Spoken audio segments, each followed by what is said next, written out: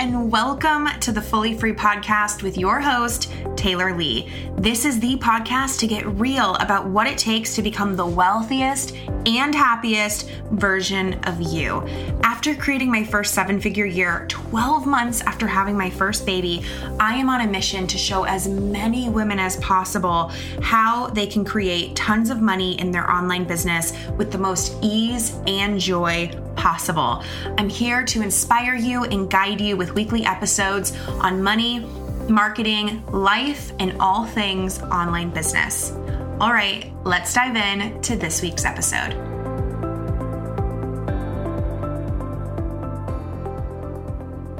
Hello, everyone. Welcome back to the podcast. I am so excited today to be here with Abbi. Hi, Abbi. How are you? Fine, thanks. How are you? Thanks for having me.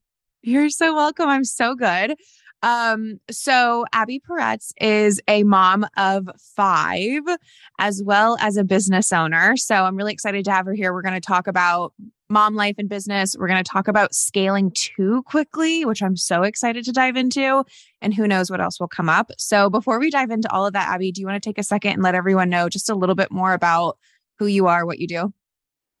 Sure. Although I'm a chronic oversharer, so this might go long.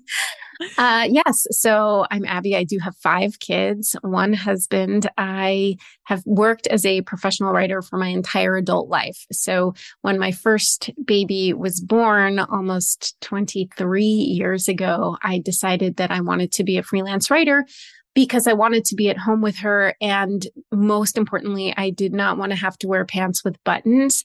So that was a really big driver in my decision there. And I became a freelance writer without really understanding what that was, and built a freelance writing business while checking out books from the library and to understand what freelance writing was. And this was before Google. Our search engine back in the day was Alta Vista. So it wasn't quite as easy to find information as it is now. So I had to do a little more legwork. And then I had my third child was born with some special needs and needed lots of therapies and everything. So it turned out that freelance writing was this really great choice that I had made, because it meant that I had the freedom to be able to sit in waiting rooms and do work and still be getting paid. And then that same kid a few years later got cancer, which sucked and was horrible. And during that time, I didn't work at all. And when I came back, kind of into the land of the living, after he had recovered and was out of the hospital and was no longer in danger all the time, I started the business I currently have, which is called Successful Freelance Mom, where I teach other women and moms how to get started in freelance writing, because I realized how critical it was, not just when you have a kid with special needs and not just when you have a kid who's sick, but really for all moms to have that flexibility in life. And it doesn't always have to be, of course, through writing, but that's what I know and that's what I know how to do. And so these days I split my time between running Successful Freelance Mom and helping other women and moms get started in freelance writing and doing writing for a handful of my own clients, because I love doing it still. So I love that. So you've been doing this a long time, the mom thing and the freelance writing thing. Yes. No, I love it. I was thinking before our call today about kind of about what you're saying, where it's I can't imagine sometimes the conversation I have with moms and on the podcast, and even just by myself on the podcast, is how it is possible that you can do it all and have a business and have kids. But I was kind of laughing at the fact that I think sometimes we forget that in a lot of ways, I feel like having a regular job and kids would be a whole lot harder than having a business. And I can't imagine, having to ask for time off for all these little things that, come up with your kids. So you're on the whole other side of the world, but it's kind of impossible to be a mom and work unless you find a way to do so that gives you a lot of this flexibility. Yeah, I think, it's really true when they say you have to choose your hard. So yes, starting a business is hard, but also, like you said, having to ask someone is it okay if I take today off because my kid has a fever? I don't want to ask somebody that question. I want to know the answer to that question is like, again, I have 5 kids.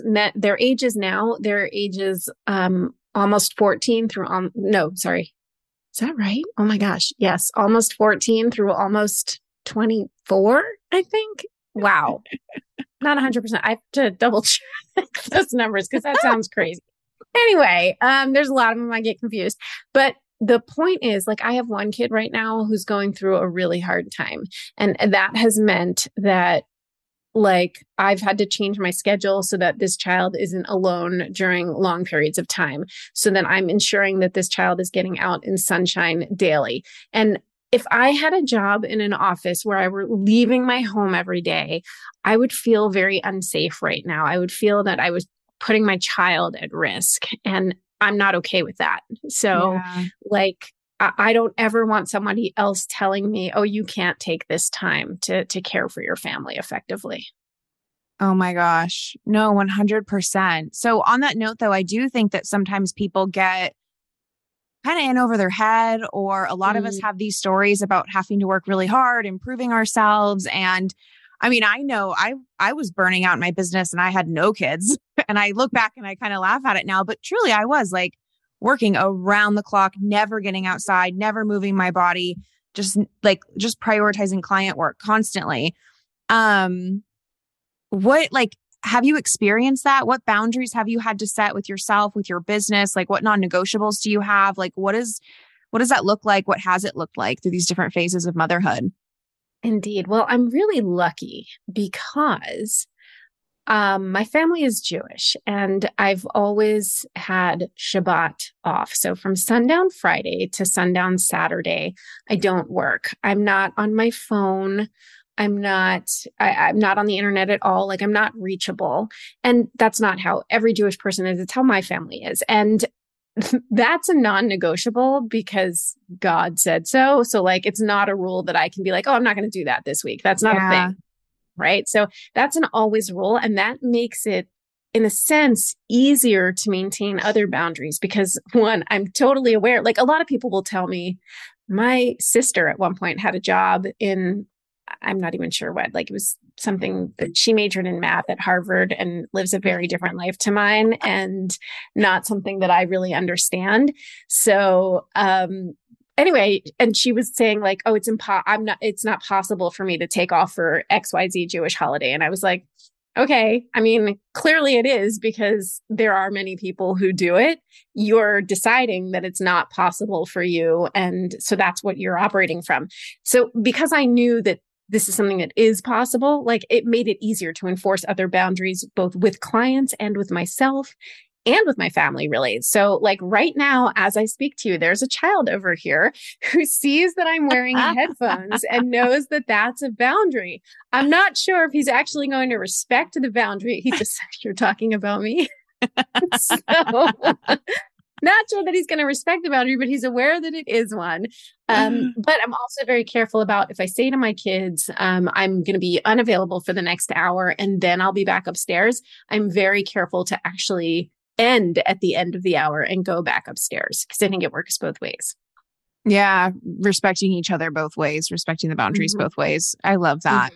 I mean, I think we all need that, like, Jewish or not, pick a day, take it off. Like, but I mean, it's such a good point. Like, it's a non-negotiable, you know, and there's a difference between, like, a dream life, you know, situation that you'd like to have versus making something really non-negotiable. That's something I wish I could go back and do differently when I was first starting, because for me, it was non-negotiable to, like, get everything done and respond to all my clients. And I mean, anyone listening to this who has a business knows it's never done. There's always another client you could respond to. There's always another thing that you could do. So yeah.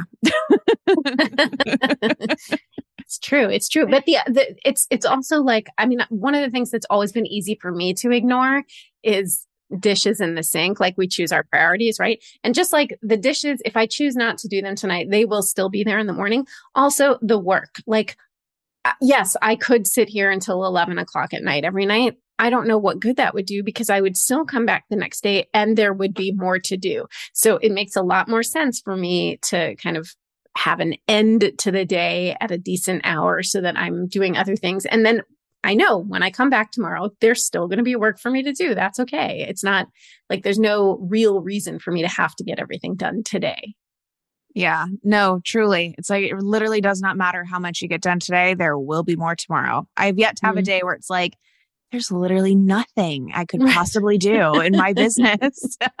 It's like laundry. It's never going to Yeah. be all done. Like I might celebrate for like 8 seconds, like, woo, we got it all. And then like somebody will come and throw something. I'm like, what is wrong with you people? Can't you be naked for a little bit? So, no. So I'm excited to dive into this story that you have that I've only gotten to hear a tiny bit about. So selfishly, I'm like excited to hear about what happened. But so tell us more. There was a phase of your business where you actually grew maybe too quickly, grew your team too quickly, scaled too quickly. Like what happened? Yeah. So what I did is I grew my team too quickly. What I Yeah. did was, do you ever, I'm sure you've done this. Like you look at other people's businesses and what we see is what they present, right? Like we see the outside view. And I think Mhm. of this very much as like if you went through, let's say you were driving through a neighborhood and you saw a beautiful house and you were like, this house is gorgeous. This is the house I want, but you've never been inside. So you hire an architect and you're like, build me this house, but you only have pictures of the outside. They're not going to get the inside, right? Because you have no idea what it looks like. So you're going to have a staircase that like ends in a wall or like a door that opens to nothing because they're not going to be able to do it. And that was really what happened to me. I got caught up in this, like looking at other people's businesses, and I was working with a coach and like seeing what she presented in her business, which it turned out was not really what was happening behind the scenes.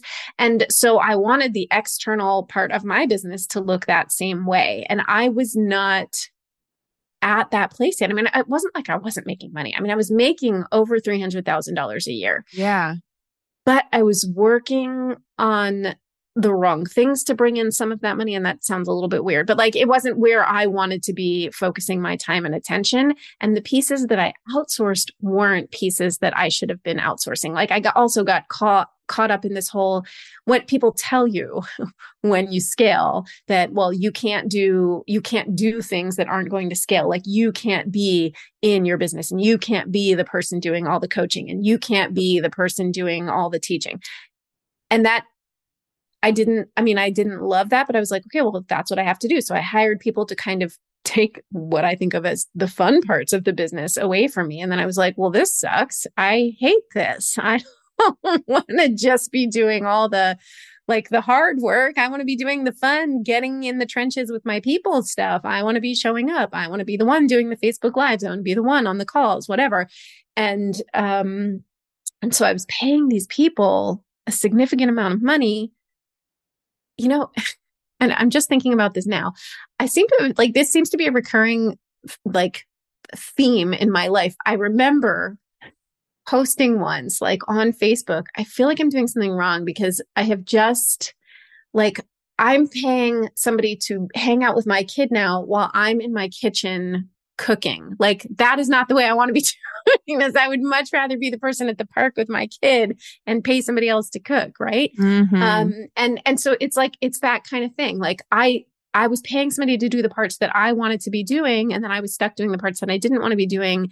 And I was out all of this money and I did not like it. And then it becomes very uncomfortable because then you have to get rid of people who it's not their fault. They haven't done anything wrong. And as business owners, we can often take on this responsibility of other people's finances, right? Like I'm paying somebody and they're counting on this money and what happens. And so it just became this horrifically messy situation that I felt like for a while, I felt like there's no way out. And then I had to find a way out. So I did. And it was wildly uncomfortable and also an amazing learning experience. So, What did you find from that though? Like once you released some of those team members and burned things down, so to speak, did you find that like you could keep up that same revenue level without all of that? Or what did you realize afterwards? well, the revenue level is not the same right now. And that's mostly because I'm not doing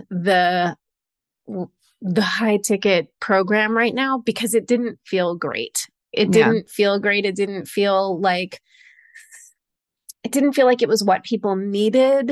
And whatever. So no, the revenue level is not the same, but yeah, I mean, like, it wasn't like I'm able to do the things that I want to be doing.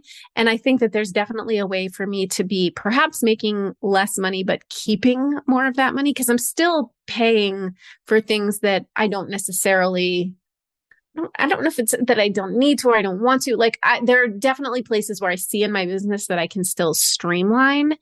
And for me, it's about getting super clear on where do I want the money to be coming from? What do I want to be doing for that money? What are the parts that I really hate and don't want to do? Do they even need to be in my business at all? Like, do I have to have that? Just because somebody else has it in their business, do I have to have that in my business?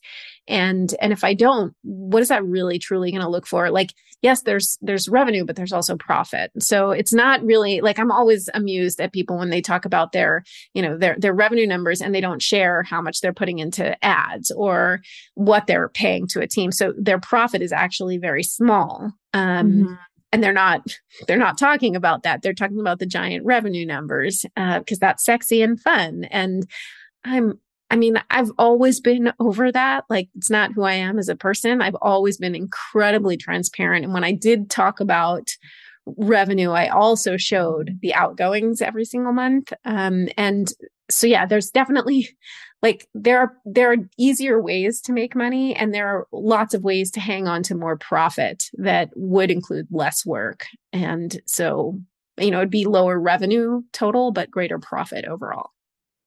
No, 100%. I've seen that too. Like, it's very common. Like, your business makes $1 million, and it's actually technically good for $1 million company to be taking home. If you're taking home 100 to 300K of that, that's actually really good. So sometimes I do, like, when people are like, well, they don't say the expenses. It's like, well, of course they have expenses. But then when you think about it, are there ways to run a business that makes 100 and 300K and you keep most of that? Most of it. I mean, sure. Yes, 100%. And I know lots of people, like, if I were just writing for clients, I would do that. Like, I would clear that money and I would keep, I would pay taxes. My expenses would be like my internet and my computer, which are expenses I would have anyway. You know what I'm saying? Like, they're very, very minimal. I would not have team support. I would not have all the software that I need to run like a course and coaching business. I wouldn't have all of those things. I wouldn't have nearly the amount of email to deal with in the administration, right? And there are definitely days when I'm like, why don't I just do that again? And then I remember I do actually really love teaching and empowering other women. Like, it gives me purpose, right? But yeah, it's not nearly as profitable as some people want to pretend that it is. Yeah. And I'm sure there's people who make $1 million and keep a lot more than 100 to 300K, but I think the majority don't. I don't think that's a bad thing. I think that's totally normal and good numbers, but you've got to like check in on what you're saying, like, what do I really love? Because some people, I love my small little team, but like anytime my team has gotten much bigger than it is now, I'm shocked by like how much extra work it actually adds to my plate.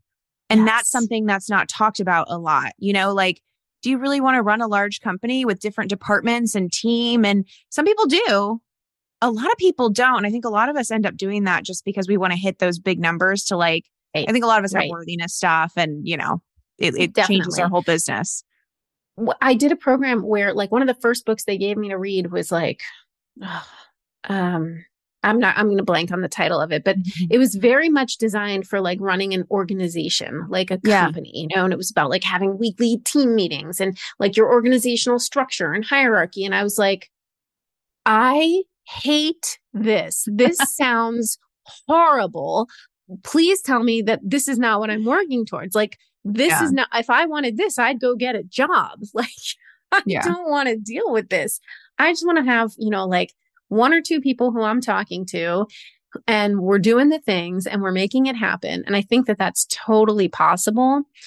I know that that's totally possible. And, I have no problem, like, for somebody who wants to run a company and to operate in that kind of hierarchy and whatever, awesome, go do that. It's not for me. It's not what I want. Yeah. Yeah. And I think it's a good permission slip for people who are listening who might be having that realization like, oh, because I know I didn't think of it until I was there as well. And I didn't get like as far into it as maybe I could have. But then I felt like, oh, I'm not following all the rules. I'm not doing exactly what they're saying. Of course, I'm not farther ahead. And then I had to realize like, I kind of like my like little Mm-hmm. basic business that makes Mm-hmm. really good Mm-hmm. money. Right. Like I remember somebody saying like, oh, you can't, no true multi-six-figure business owner uses Trello. And I was like, well, that's not true because I am a multi-six-figure business owner and I do use Trello. And now I don't even Yeah. use Trello. Like at this point, I'm so like lean and whatever that I run everything in Apple Notes. And it's only when I have to actually share it with other people that I'm like, oh, fine, I'll throw it in a Google Doc so you can see it too. But like, I don't want any of those and forget about like ClickUp, Asana. Like I was like, those are way too complicated for me. I like really basic, simple things. That's all I want to do. So yeah. Yeah, most of my stuff ends up in, first of all, I've got Post-it notes everywhere right now. That's where Right. the real magic happens. And why do Yeah. I have to use these teeny tiny Post-it notes instead of a full sheet of paper? So I have these Post-it notes positioned as if they're a full sheet of paper. That's really funny. And eventually maybe it'll have to go into like a Google Doc for Casey, but Right. Right. That's it. Like, but yeah, the way we work for ourselves is, I know I've for years, I've tried to like train myself. I'd be like, oh, I shouldn't do it in notes. I should put it into Trello so the team can see it. And then I was like, this is stupid because it's literally, I'm taking the stuff that I'm writing in notes and then I'm wasting time copying and pasting it and formatting it into Trello. We're not doing that anymore. So now it goes into Apple Notes, which is where I think most clearly, and then copy paste into a Google Doc where it's literally one copy paste. And the formatting is the way it's formatted in notes, which means it's not formatted and like deal with it. And that's what it is. So yeah. yeah. Basic. Yeah. And I think a lot of people as well hire team members. I mean, I have this conversation every week where it's like people feeling overwhelmed by their team members. And then it's like, okay, well, what are they actually doing? And a lot of the times the things they've hired for, they don't know what their team is doing. They like can't even, they're like, they're supposed to be doing this, and this. I'm like, okay. But then also the things that they are doing or even that they're supposed to do are like extra things that aren't even actually required. Right. And don't really add much, if anything, to the bottom line, to the profit, to even the revenue. It's like, right. Might not really be the smartest move. It's not saving you time because now you're just managing. It's not making you more money because it's just extra fluff to make your business look good. And you don't enjoy it. So what are we doing here? Exactly. Exactly. Yeah. We've got three no's. It's like, I don't want that. It's like Brussels sprouts, like I don't want that. And they're disgusting and they smell bad. So no. Yeah. Three no's. We're good. We're done. Yeah. And, also like letting go of these people having to fire like perfectly good team members. Like, yeah, that does suck. And you mentioned like that responsibility for like the money that you're paying them. And I've literally felt that every single time. And it comes up all the time and it's not talked about a lot. So I just kind of wanted to like bring that back up. Like that is such a normal feeling. Right. That is really hard to navigate. And it is. It's like the worst. And you never know how somebody's going to take it. And just like being in the moment. And it's so hard. And you feel like I've done something wrong. Like I've made this terrible mistake. And it's not always true. It sucks and it's hard. And it's true. People don't talk about any of the non-sexy side of business. People don't want to talk about. And I'm here for it. I'm the person who will share that and tell you all the things I'm feeling and thinking. And yeah, I'm right there in it. So yeah, I feel you. And you also brought up, kind of being in a place right now, which I think a lot of people are, and me, shifting your offers and, thinking about what your people actually need and how that high ticket program wasn't actually like the thing that your people really needed. What has that been like for you? It's hard because there were parts of that program that I really do love. And I think that a lot of people need a lot of what I taught in that program. So I've kind of made different formats of it, but I don't think that some of this stuff that we call high ticket needs to be priced the way we've been told to price it. I don't think that there's benefit I think definitely there is at times. I have joined programs and paid money more for accountability than for anything else, to know, okay, I'm going to have these check-ins. I'm going to have to get stuff done. I'm going to have to show up, and I want that accountability. And I don't have an issue with that. I think that there are plenty of ways to learn things. And sometimes we feel that if we're not paying big money, then we don't have the right to be in certain rooms. I don't think that's true. And I think that for me personally, the program that I was running was a 12-month program. And I discovered that I didn't like the length of that program.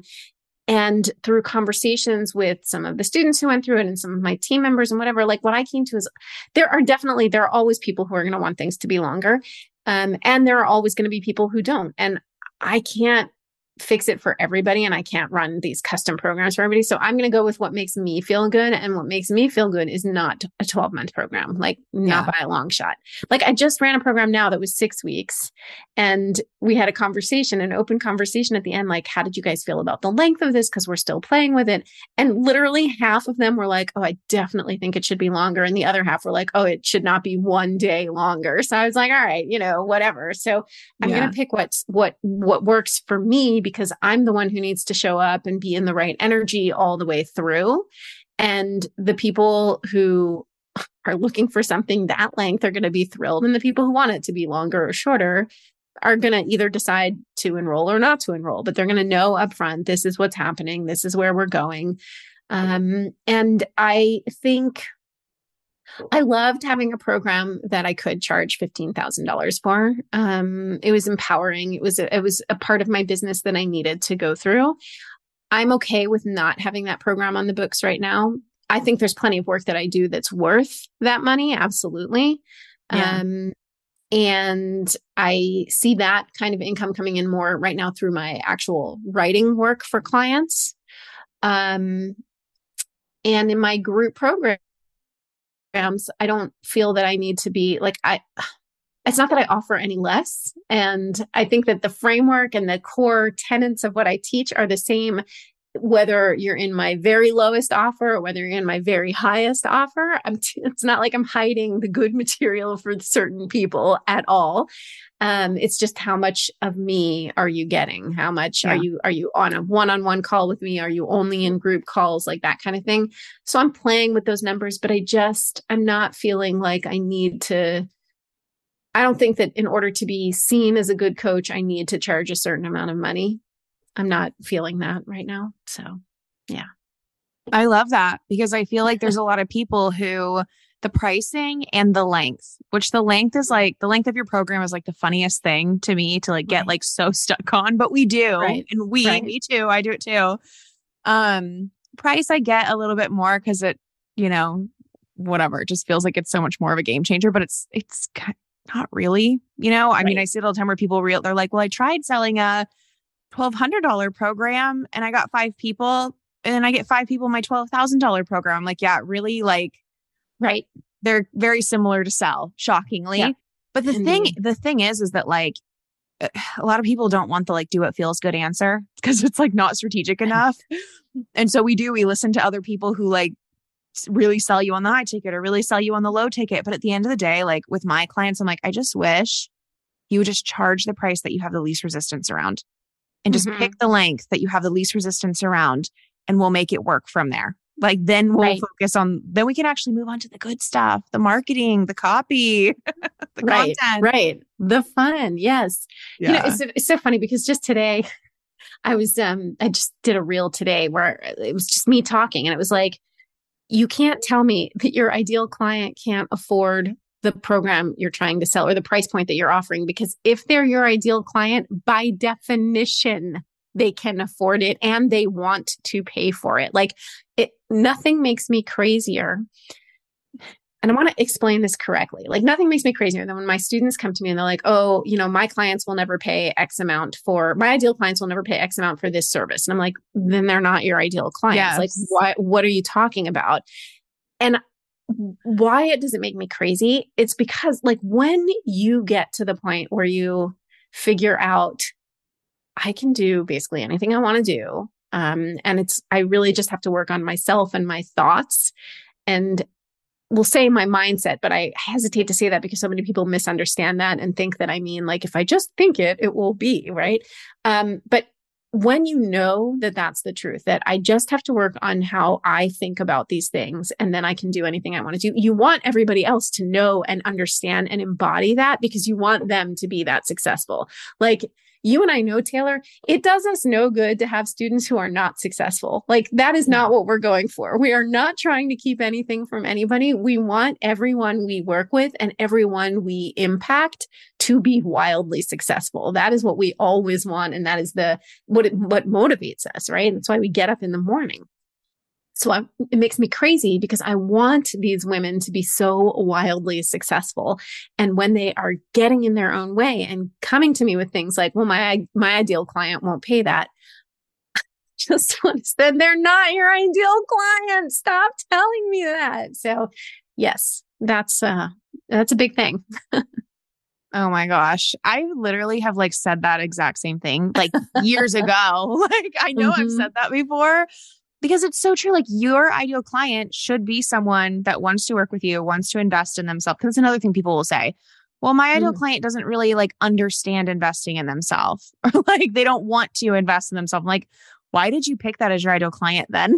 Because you are picking who your ideal client is. Like, what's the strategy behind that? Like, how is that going to work out for you as a business model? Yeah, no, it's crazy making. Oh my God, it's too funny. It's so true.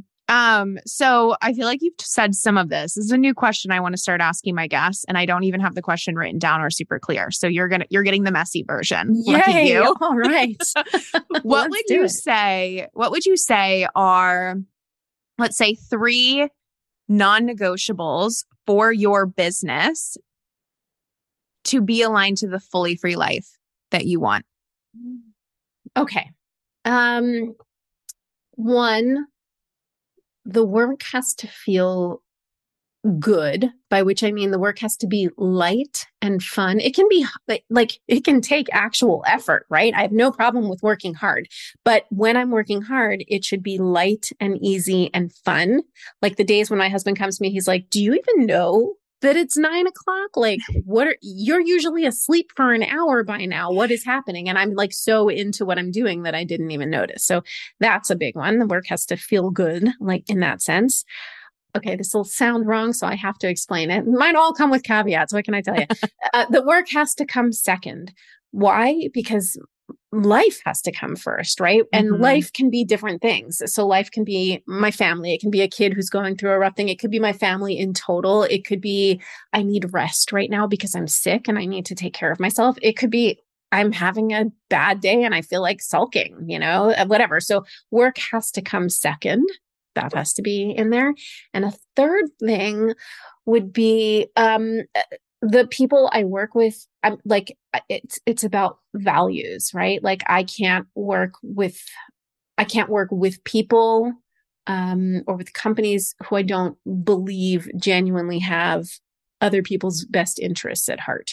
So like for many years ago in my freelance writing business, I was offered a contract by a major, food company. And one of the foods they make is baby formula. No issue with feeding babies formula. I have major issues with companies that market formula aggressively and like downplay the role of breastfeeding in hospitals. So like when they're sending people into hospitals, into maternity wards to be telling moms, oh, you don't need to bother breastfeeding. That was a major issue for me. And I was like, yeah, I'm not helping you put that message out there. And my husband was like, it's so much money. And I was like, it's my soul. So yeah. And I say this a lot to people, like, they say, I just want a client. I just want any client. I'm like, no, you don't. Because if I offered you right now, I promise you right now, you could get a job writing commercials for like, what are they called? Like e-cigarette companies marketing to teenagers. Do you want that job? No, you don't. No, you don't. Right. No. Like if you do, I don't want to talk to you. So like, No, you don't. You don't just want any client. You want clients who like you feel really good about doing the work. So. Yeah. I love that. It feels like you are part of, because you are, of making that impact that they're making. That's like the cool thing, whether it's being a business coach or a copywriter or a designer, like you're making an impact on your clients, but then you're also a part of the impact that they're making. And now it's like suddenly you're part of like all these huge impacts. I love that one. That's so good. The reason I want to start asking that question is just to encourage other people to think about that. And I think that this episode, accidentally and divinely kind of talked about all these things, like thinking about these things, and money can be a part of it. Make that money, but think bigger than just the money, because I think the lesson here and for the whole podcast and all the conversations lately are like, you can make a lot of money, but you can also do it in a way where it's giving you all these other freedoms that really, really matter too, you know? So totally. Your answers were perfect. Oh, thank you. Thank you. A+. Well, that's my love language. So that works for me. And I'll add one thing. One of the things I encourage my own students to do is to look at clients in light of whether they're high ROI or low ROI clients. And I'm very clear that I'm not just talking about money, because you could have a client who pays you, let's say, $1,000 a month, and a different client who pays you, let's say, $500 a month, right? And maybe your $1,000 a month client needs you for like 2 meetings every single month, and they're constantly emailing, and they like really quick answers to their emails, and they're not really great with boundaries and whatever. And like, you work really hard for that $1,000. Whereas your $500 client, like, you do the thing, it takes 30 minutes a month, it's done, you send it. The response is usually like an emoji, like thumbs up, man, like you don't have to do anything else. So to me, that's a very high ROI client, because it's so little effort, and it feels good. And I don't have to work very hard to make that money. Right. So it's so important to look, what is high ROI for you versus low ROI, and to think about your clients that way. Oh my God, such a good tip. I love it.